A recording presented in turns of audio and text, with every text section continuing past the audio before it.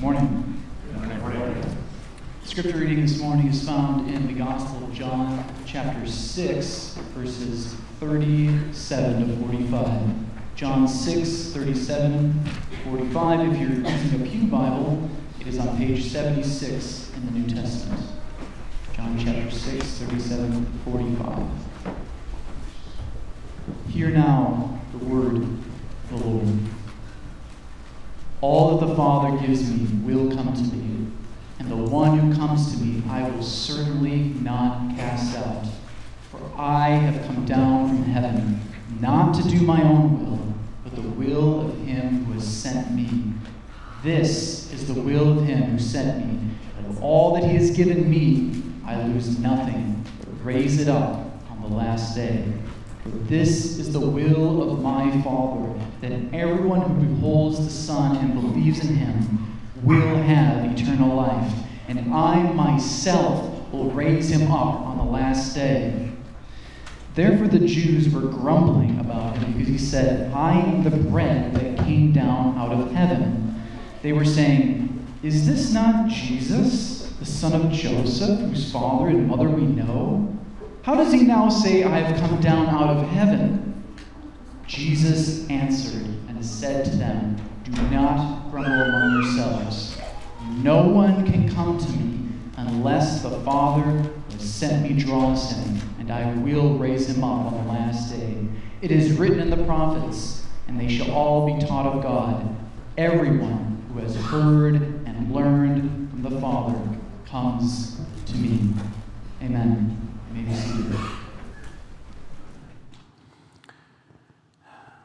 Heavenly Father, we thank you that we can sing with real conviction and with true hearts that great is thy faithfulness, O God, my Father,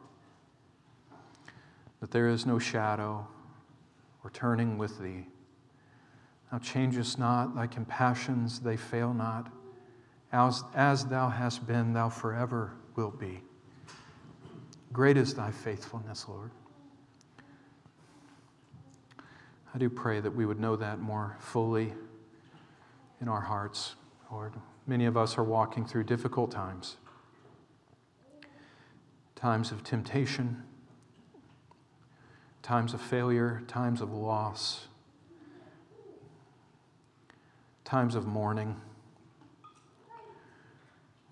And while we come to Thanksgiving with a desire to truly give thanks to you for all the blessings that you have so richly provided for us, very often those holidays that are meant to be days of thanksgiving and rejoicing wind up being reminders of that which we've lost. Father, I pray that of your own fullness, Lord Jesus, of your own fullness, you would repay all that you take away from us. That you would give us joy in you, though our hearts are often filled with sorrow. That you would give us contentment in you, Lord, even when we struggle to walk faithfully to you in this life, when the darkness and the temptation seems to be overbearing and too much. Help us remember your promise, Lord, that with the temptation you will provide a way of escape. And as we are strong in the Lord and in the strength of his might, we will be strong enough to stand and to resist in the evil day. That when we lay our anxieties before you and cast them upon you, Lord, and make supplication with thanksgiving, we are promised that the peace of God, which surpasses all understanding, will guard our hearts and our minds in Christ Jesus. I pray that you would help us know these blessings more richly in the days ahead than we have in the days behind. And Father, as we come to a very difficult section of your Scripture once again, and we seek to answer hard questions that your teaching evokes from our hearts and minds, we pray that you would give us wisdom and grace to walk through these questions in a way that is seeking to answer them biblically and according to your word, and with a humility that is ready and willing to bow before whatever your word has to say to us. And we pray, Lord, that you'd be with us and that you'd guard and protect us. Let no unhelpful word come from my mouth. And if it does, Lord, let it not land upon the ears of your people. Encourage our hearts in the truth, we pray in Jesus' name. Amen. Amen.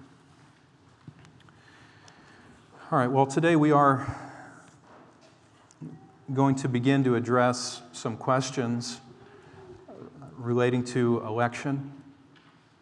And I do want to clarify something from the beginning. This is not my hobby horse.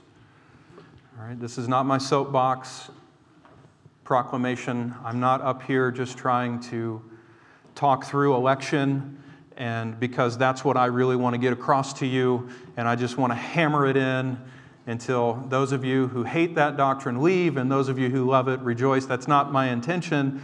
I actually don't like preaching about this. At least in some ways, and for some reasons, I don't like preaching about it because everybody comes to this doctrine with many misconceptions already embedded into their minds that prohibit them from understanding the truth the way the Lord would have us understand that truth. And it takes a lot of effort and a lot of time and a lot of care to disentangle the minds of people so that they can then begin to think about election in the right way. And I don't like that kind of labor because it inevitably leads to misunderstanding. And I'm going to try my best to present the truth today in a way that's clear, in a way that's not beating you over the head with it, but definitely presenting to you what the Word of God says.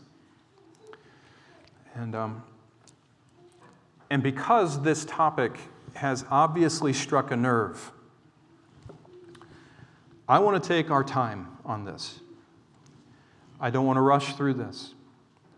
I want to try to think carefully and logically and biblically through the questions that have been given to me. I've received more responses from the last couple of messages than I have, I think, any other message I've preached at Oak Ridge.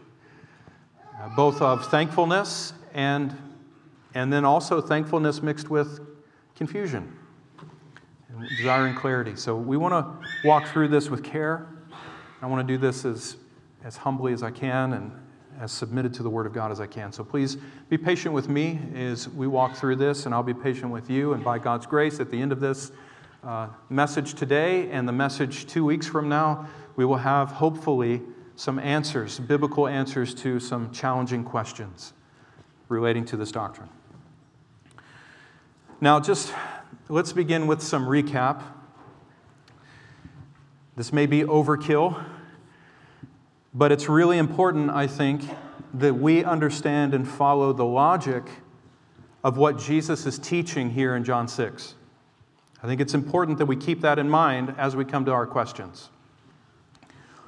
As we've seen in John 6, Jesus brings up this issue of election in order to explain why, despite this crowd, what they had seen and experienced, why this crowd still was not believing in him.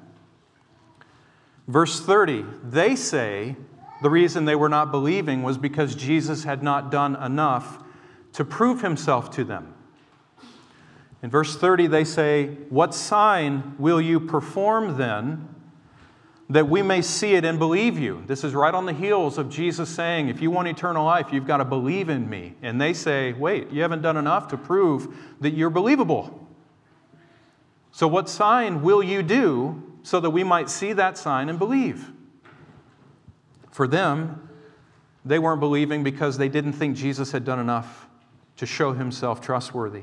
Verse 36, however, in verse 36, Jesus says, I said to you that you have seen me, and yet you do not believe. Right? It's as if he says here, I'm not here to give you the sign, I am the sign. And you've already seen me do amazing things, and yet you're still not believing. Despite what they thought, the reason they were not believing was not because Jesus needed to do more in order to prove who he truly is to them. Now, as we've been seeing, Jesus explains the real reason why they were not believing in multiple ways. First of all, as we've seen, verse 37, the reason they were not believing was because they had not been given to him by the Father. Verse 36, you've seen me and yet are not believing. In contrast to that, all that the Father gives me will come to me, and the one who comes to me I will never cast out. Now, this crowd is coming to Jesus, but they're not truly coming to Jesus. They're not coming to him for the right reasons. So what does that mean about them? If Jesus says, all that the Father gives me will come to me, and this crowd is not coming to him, what does that mean about the crowd? Logically, it means they had not been given to the Son by the Father. He describes this a second way in verse 44. And I'm not skipping over everything in between. We're going to come back to look at verses 38 through 40 in a few weeks. But he describes this a second way in verse 44, where he says that they were not coming to Jesus because the Father was not drawing them to the Son. Verse 44, no one can come to me unless the Father who sent me draws him. Now, he could not have said this more plainly. No one has the ability, the capability of coming to me unless the Father who sent me draws him. And what does Jesus say happens to everyone whom the Father draws? I will raise him up on the last day.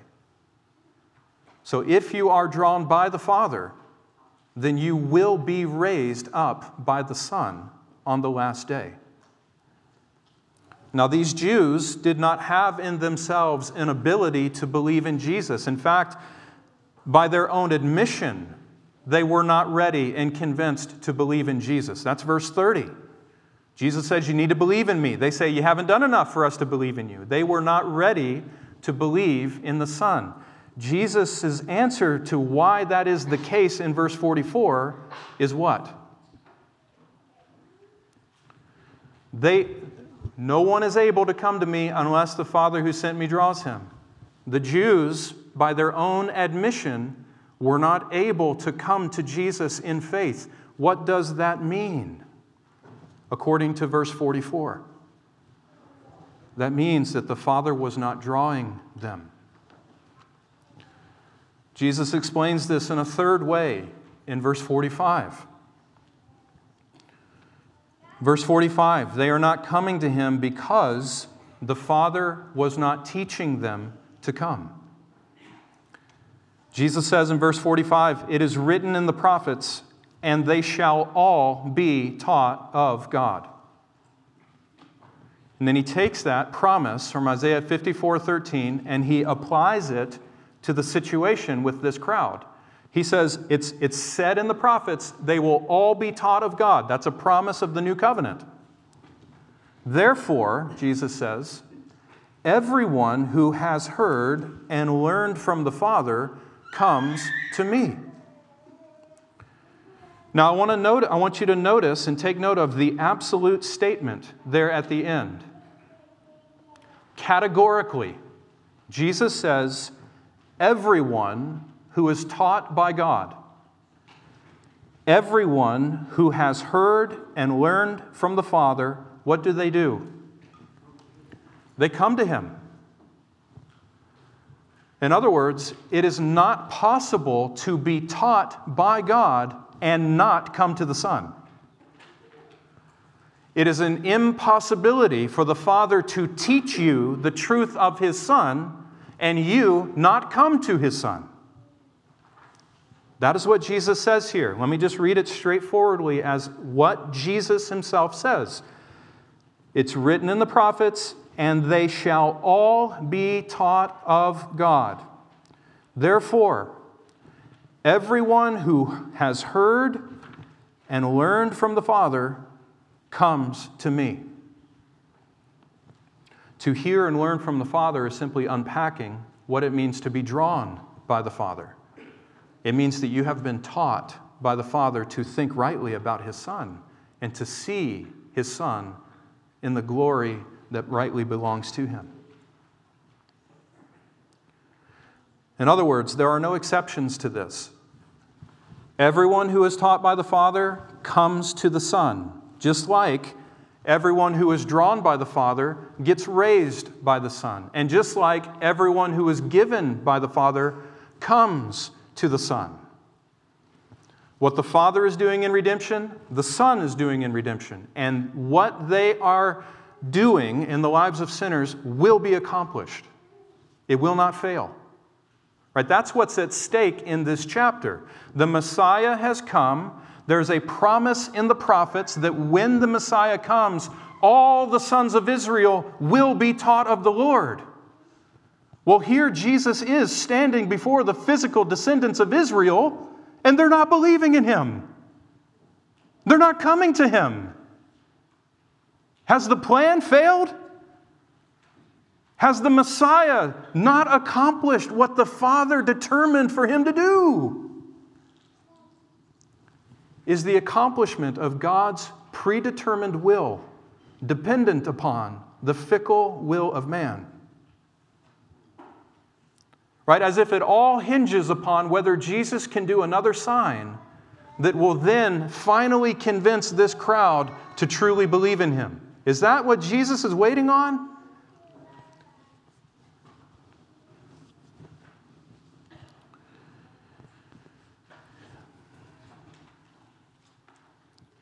These Jews were not coming to Jesus because these Jews were not being taught by the Father to come to Jesus. Now, we can't ignore the fact that Jesus quotes that promise from Isaiah 54:13, right? All the sons, all your sons, and that's talking about the descendants of Abraham, Judah, Israel, that's all in the context. All your sons in the new covenant will be taught of God. But here there are physical descendants, physical sons of Israel in John 6 who are not being taught of God. Does that mean that God was being unfaithful to His promise? No. Does that mean that God was not keeping His word? No. If that were the case, then God would be a liar and He would cease to be God. No, the rest of the New Testament makes clear what Jesus is teaching the people in this chapter. That promise of Isaiah 54:13 was not made to physical Israel. That promise was in reference to spiritual Israel. And that promise will be fulfilled in every single member that belongs to spiritual Israel. Now, just so you know, I didn't pull that out of my hat, my own up from my sleeve or anything like that. Let me give you some Bible references that teach that exact thing. All right? Many texts of the New Testament teach this distinction between physical Israel and spiritual Israel and make plain that spiritual Israel are the recipients of the blessings of salvation in the New Covenant. For example, Galatians chapter 3, verse 29. Who are those who are called the true descendants of Abraham? Who are the true descendants of Abraham? Who are the heirs according to the promise? The physical descendants of Israel who have rejected their Messiah? No. But those who belong to Christ. Those who belong to Christ are Abraham's seed. They are the heirs according to the promise. And you know what that means? That means that if in Christ you become Abraham's seed, then guess what? The promises God made to Abraham now belong to you because you are in Christ.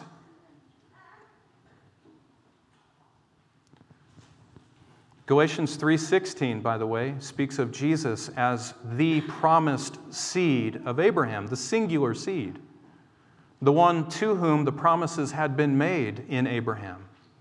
So ultimately, every promise that God ever made to Abraham and all of his descendants terminates on the head of Jesus, and then is experienced as a blessing to everyone who belongs to Jesus.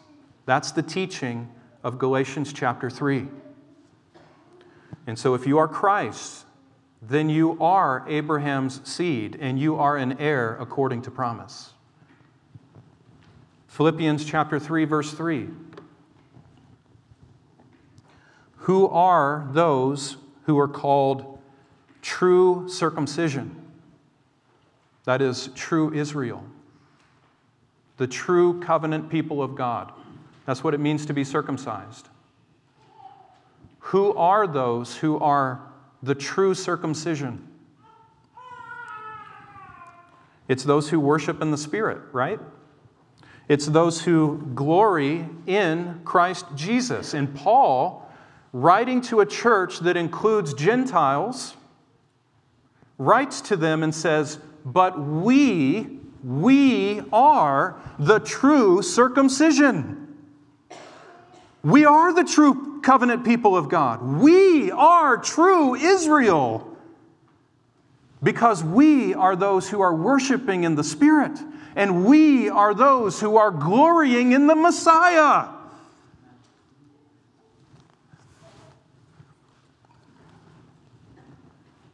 In other words, true Israel is made up of everyone who belongs to Christ's church.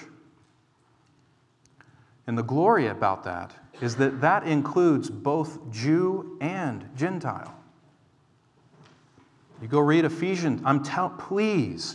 Please read Ephesians chapter 2, verse 11 through chapter 3, verse 6. And understand Paul's argument there.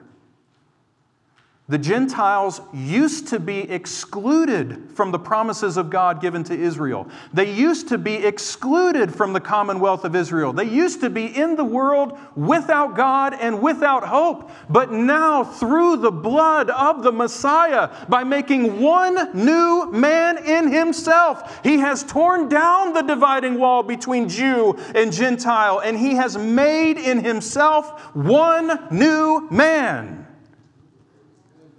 Galatians 3:6, this is the mystery that had been hidden for ages but has now been revealed to the church through the prophets. That Gentiles are fellow heirs, fellow recipients of the blessings of the promise. That means that they are partnered now together with Jewish people in the blessings of the Messiah. True circumcision are those who belong to Christ. I think the clearest passage is Romans chapter 9, verses 6 through 8, which just happens to be the chapter where Paul is speaking most clearly and straightforwardly about election. Exactly what Jesus is talking about in John 6. Romans chapter 9, verses 6 through 8. These are the meditation verses in your bulletin if you want to look at them, or you can look up at the screen. Remember the context. Paul is describing his own grieving heart over the fact that the majority of his kinsmen, according to the flesh, are not believing in their Messiah. To them, all the promises had been made. To them belong the covenants. To them belong the priesthood. And through them came the Messiah. And yet the majority of them are not believing. And Paul is expressing his grief over that. But then he turns to say this in verse 6, but it's not as though the word of God has failed. Now get the logic there. Paul says all these promises were made to Israel, my kinsmen according to the flesh, but most of them aren't believing. However, it's not as though the word of God has failed. It's not that God's promises have failed to be fulfilled. Rather, he says, They are not all Israel who are of Israel. Or as the NASB puts it, they are not all Israel who are descended from Israel. That is the right sense of what this passage is getting at. Just because you were born physically from Israel does not make you the Israel that Paul is talking about here. You see that? I want to make sure we see this before we move to the next verse. Raise your hand if you do see this. I'm not going to ask you to raise your hand if you don't. But I just want to get at this, that I'm not trying to talk condescendingly. Please do not hear me speaking to you that way. I'm trying to speak slowly, I'm trying to speak clearly, and I'm trying to speak with love and compassion.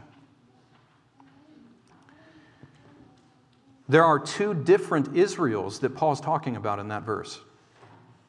Not all are Israel who are of Israel. Verse 7, nor are they all children because they are the seed of Abraham, physical seed. Nor are they all children of God because they are Abraham's physical seed. But, as it's written, in Isaac your seed shall be called. That is, it's those who are the children of the flesh. These are not the children of God, but it's the children of the promise who are counted as seed. As whose seed? Abraham's seed. You're not Abraham's seed just because you were born in Abraham's line. You are Abraham's seed if you are a child of the promise. And who are the children of the promise in the context of Romans chapter 9? It's not all the physical descendants of Israel. It's the spiritual descendants of Abraham. You see that in verse 24 of chapter 9. It's those whom the Father calls. They are the ones who are spiritual Israel. And notice this, He calls them not only from Jews, but also from Gentiles. And they are the children of promise, the seed of Abraham. Or as Jesus puts it in John 6:37, all those whom the Father gives Him to save. All those whom the Father draws to Him to save. All those whom the Father teaches to come to the Son. That is true Israel. And so that's the distinction Jesus is making in John 6:45. And as we're going to see in a couple of weeks, Jesus caps this whole discussion off with this crowd with a very straightforward statement in verse 65. In verse 63, Jesus says, the words that I'm saying to you are spirit and life. Verse 64, He says, but there are some of you who do not believe. For He knew from the beginning those who were not believing Him. Notice verse 65. Why? Why were they not believing? Because they did not choose to believe? Well, it is true that they did not choose to believe. But what is the ultimate reason for why they would not believe in Jesus the Messiah? Therefore I said to you that no one can come to me unless it has been granted to him by the Father.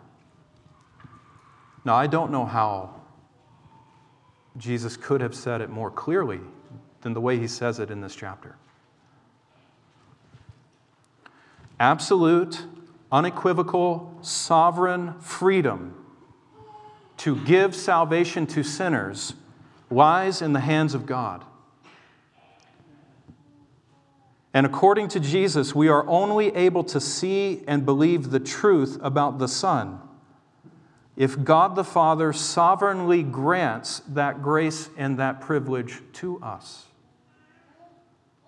Why were they not believing? Because it had not been granted to them by the Father. Why? Or let me reverse that. Why does anyone believe? Why does anybody believe? because it has been granted to that person by the Father to believe. Now, I understand the struggles that truths like this can ignite in our hearts, and I understand the questions that are provoked in our minds when we hear teaching like this. I understand. I have wrestled through these things. My heart is not callous.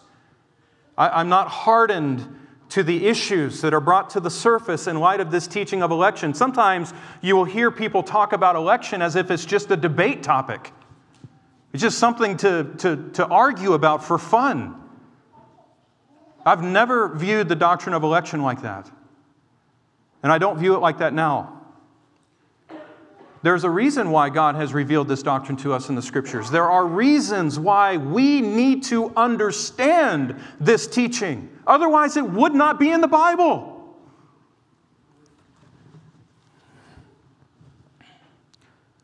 I'm going to do my best to answer some of these questions biblically for the rest of the morning and then in 2 weeks from now. But we need to begin this whole discussion by recognizing something very important.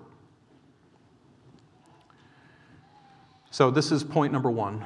Amar, thank you. God has chosen not to answer all our questions about election. And until we're okay with that, we are going to constantly try to undermine what the Bible teaches about election. In some ways, this is much like the way that God deals with Job. Right? You remember Job suffering in his life, ordained by God that he would suffer. But Job was never told why those sufferings came upon him. In fact, that was the only thing that Job really wanted God to reveal to him. Why am I suffering like this? That's the repeated emphasis through the whole book of Job. Job is just asking. I'm not asking that it would stop. I'm simply asking that I would have an audience with you, Lord. That I would be able to ask you, why am I suffering like this?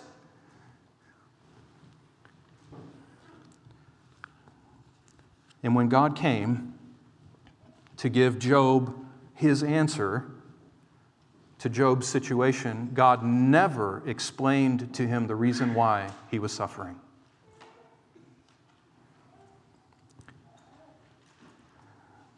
God chose not to give Job the answer that he was seeking, the only question he was asking.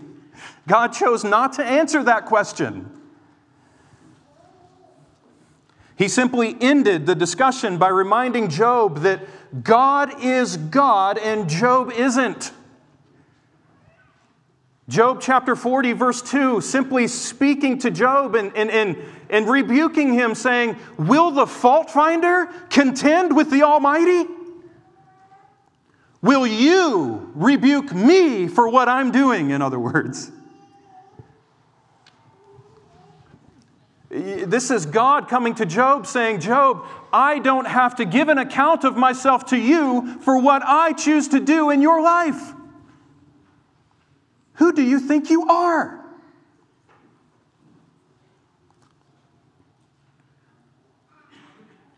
You know, there can be a lot of fault finders in the presence of God on this issue of election, can't there be?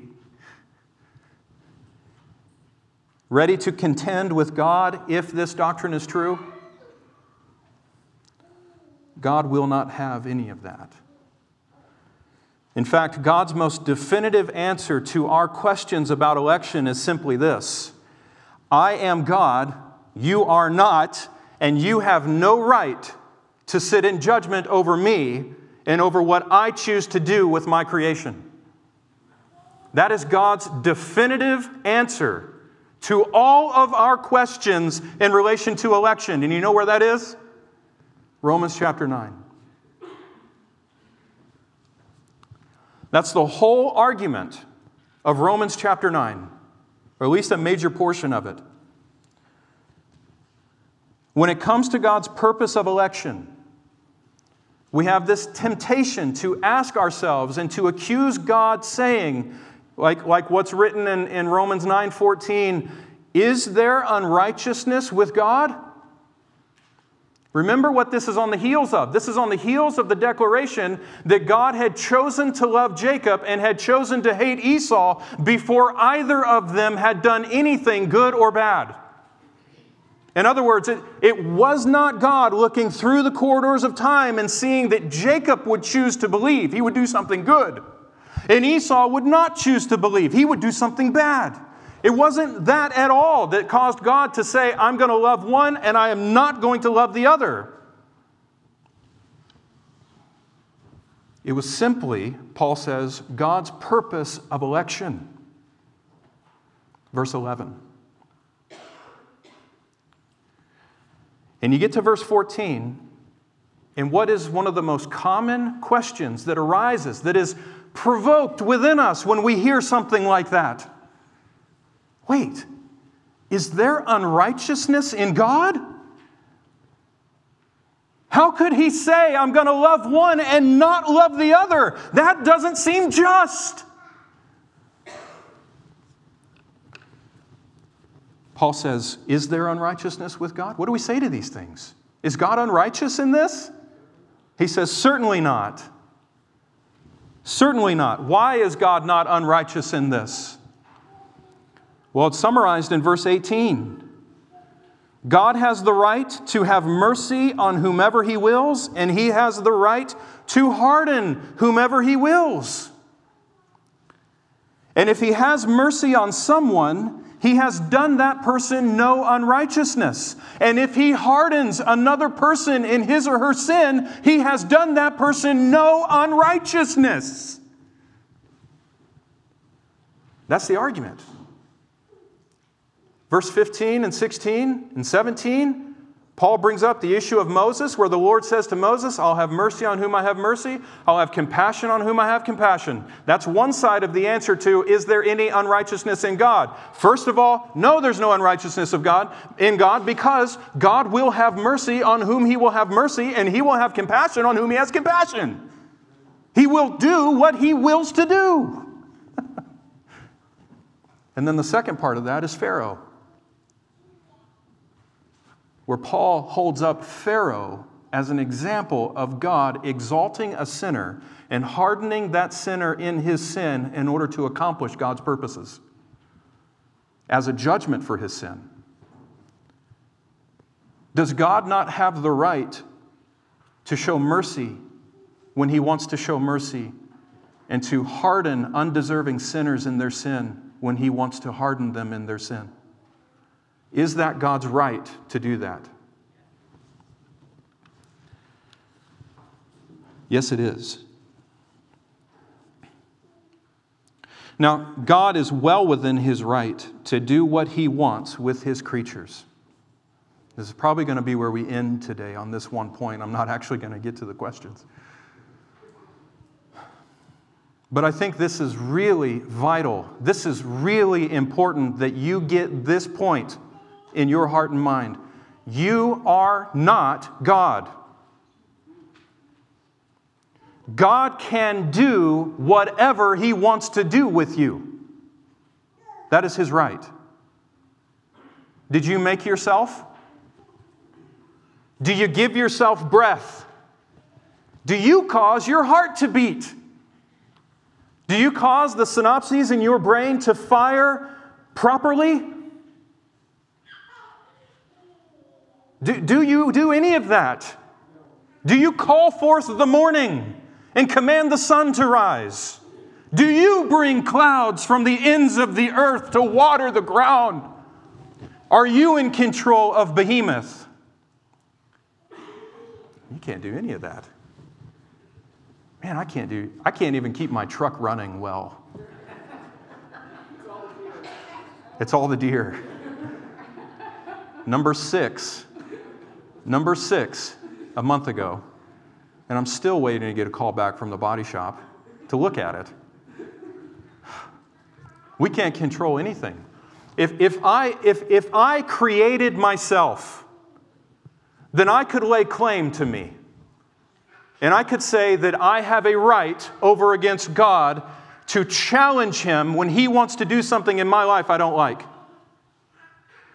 If I were responsible for creating any other living being in this world, I might have the right to challenge God and say, God, you need to treat this person according to my desires because I made him. I created her. None of us have done that for ourselves. We haven't done that for anyone else. God has done that. It's God who knits us together in our mother's womb, isn't it? Isn't it God who made the world and the air and the sun and causes the earth to spin and keeps gravity working and makes the galaxies spread abroad throughout the whole universe and keeps everything in synchronized, specific time motion? Isn't it God who does all of that? Then who are we to look back at Him and say, what have you done? How dare you do that with your creation? We have no right. You have no right to speak back to God like that. Now, verse 19 of Romans 9. It acknowledges the knee-jerk reaction that rises in all of our hearts when we hear such statements about God's absolute sovereignty over His creatures. We all have this question. Well then, if that's the case, then how or why does God still find fault with anyone? Because who can resist His will? If it's all up to God, and it's up to His sovereignty, and it's His will to choose whom He has mercy upon, and it's His will to choose whom He's going to harden, then why are any of us held accountable for believing or not believing? Don't you understand that question? You feel that in your heart, don't you?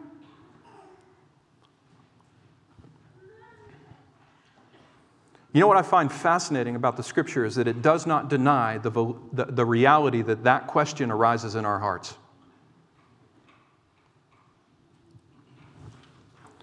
Well then, why does He still find fault? For who has resisted His will? If verse 16 is true, that says our salvation is not dependent upon him who wills or upon him who runs, but solely upon God who chooses to have mercy.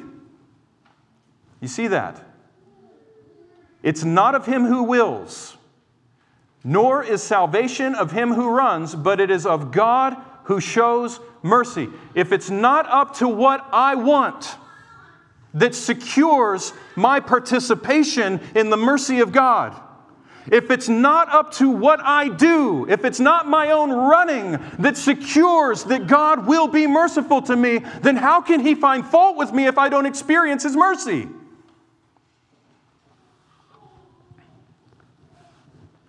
Sorry, I don't mean to be so loud.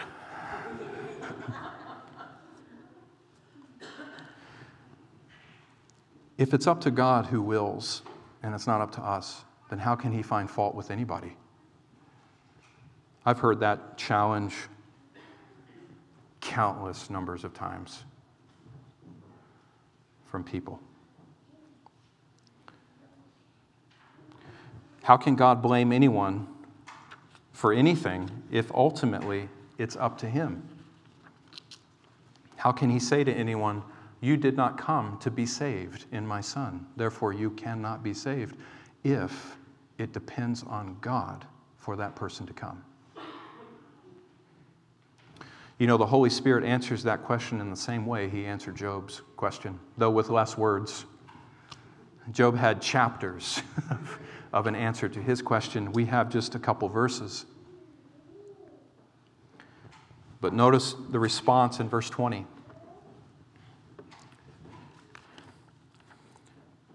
Then why does He still find fault? For who has resisted His will? Verse 20. But indeed, O men, who are you to answer back to God?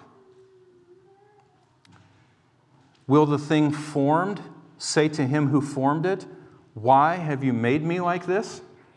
You hear that language of Job 40, verse 2, that Will the fault finder contend with the Almighty? Who are you, O man, to answer back to God? Who are you to question what God is doing?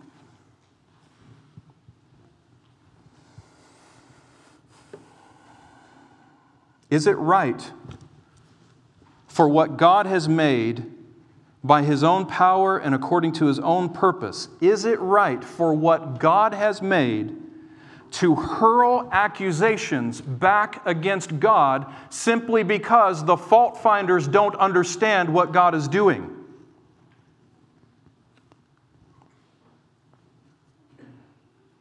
Absolutely not. Verse 21. Does not the potter have power over the clay from the same lump to make one vessel for honor and another for dishonor? Doesn't God, our Creator, have the right to do that if that's what He wants to do?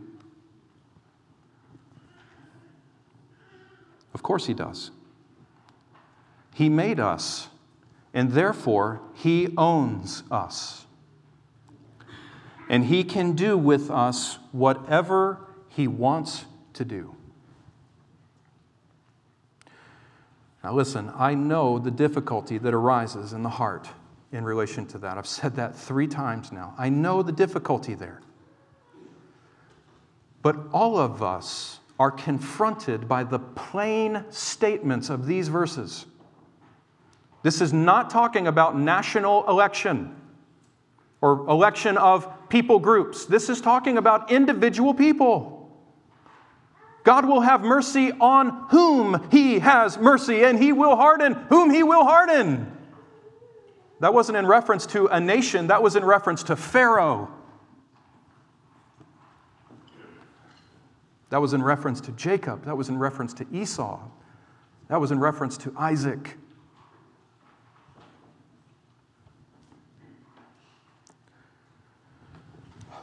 I know the difficulties here. And in fact, more importantly, God knows these difficulties that arise in our hearts. Otherwise, we would not have Romans 9 in the Bible. But the thing that we have to remember as we start answering and asking and answering these questions about election, what we have to remember is that foundationally, God is not accountable to us. He does not have to explain Himself to us or explain what He chooses to do or not do in any one of our lives. And why is that? Because He can do with you as He pleases, and He will never be in the wrong. Now, if you don't understand that, or if you can't accept that reality, then you will never be able to receive and rest in what God teaches us about election in His Word. If you don't understand that you are not the one in control in your relationship with God, but God is the one who's in control. If you don't understand that, you will never receive or rest in the doctrine of election. That must be your basic starting point on this issue, or you will never be able to seek the Lord with the humility that's demanded. You will never be able to seek the Lord with the proper fear of the Lord that ought to accompany those who seek His face in light of who He is. We go before earthly kings, and none of us have ever had that privilege to go before an earthly king, I would imagine. If so, it would be very few of us. Even we, with earthly kings, would never walk into that king's court and demand that he do something that we want that king to do. We go before that king acknowledging his sovereignty, his right, his authority to do what he wants, and we plead with him in light of our request.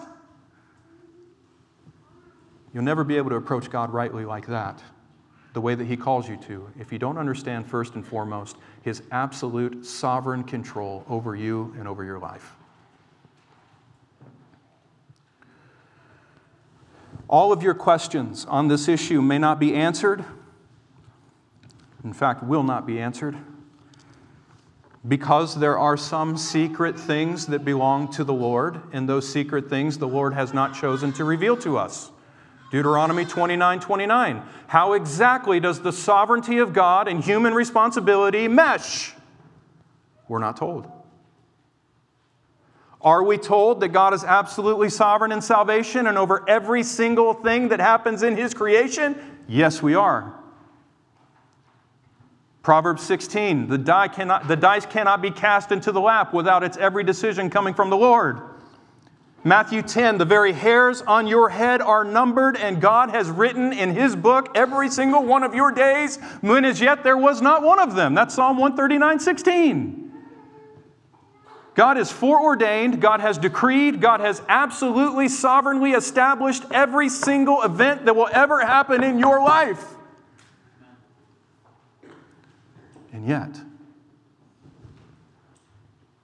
we are responsible for how we walk with the Lord through this life.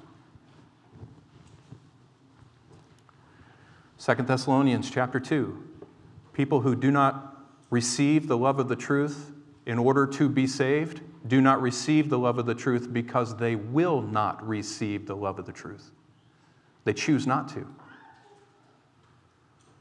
John 5:34, I say these things to you that you might be saved. And yet they would not believe. They chose not to believe. Accountability, human responsibility. How does that partner perfectly? How can we understand the perfect partnership between the sovereignty of God in absolute, unqualified terms and the reality of human responsibility, that we are accountable for the things we choose to do? How can we make those two things blend in harmony and make sense in our minds? We can't. But the worst thing we can do is deny one in order to uphold the other. That is hyper-Calvinism versus Arminianism. Arminianism denies God's sovereignty in order to uphold human responsibility. Hyper-Calvinism denies human responsibility in order to uphold sovereignty. And both of them are wrong.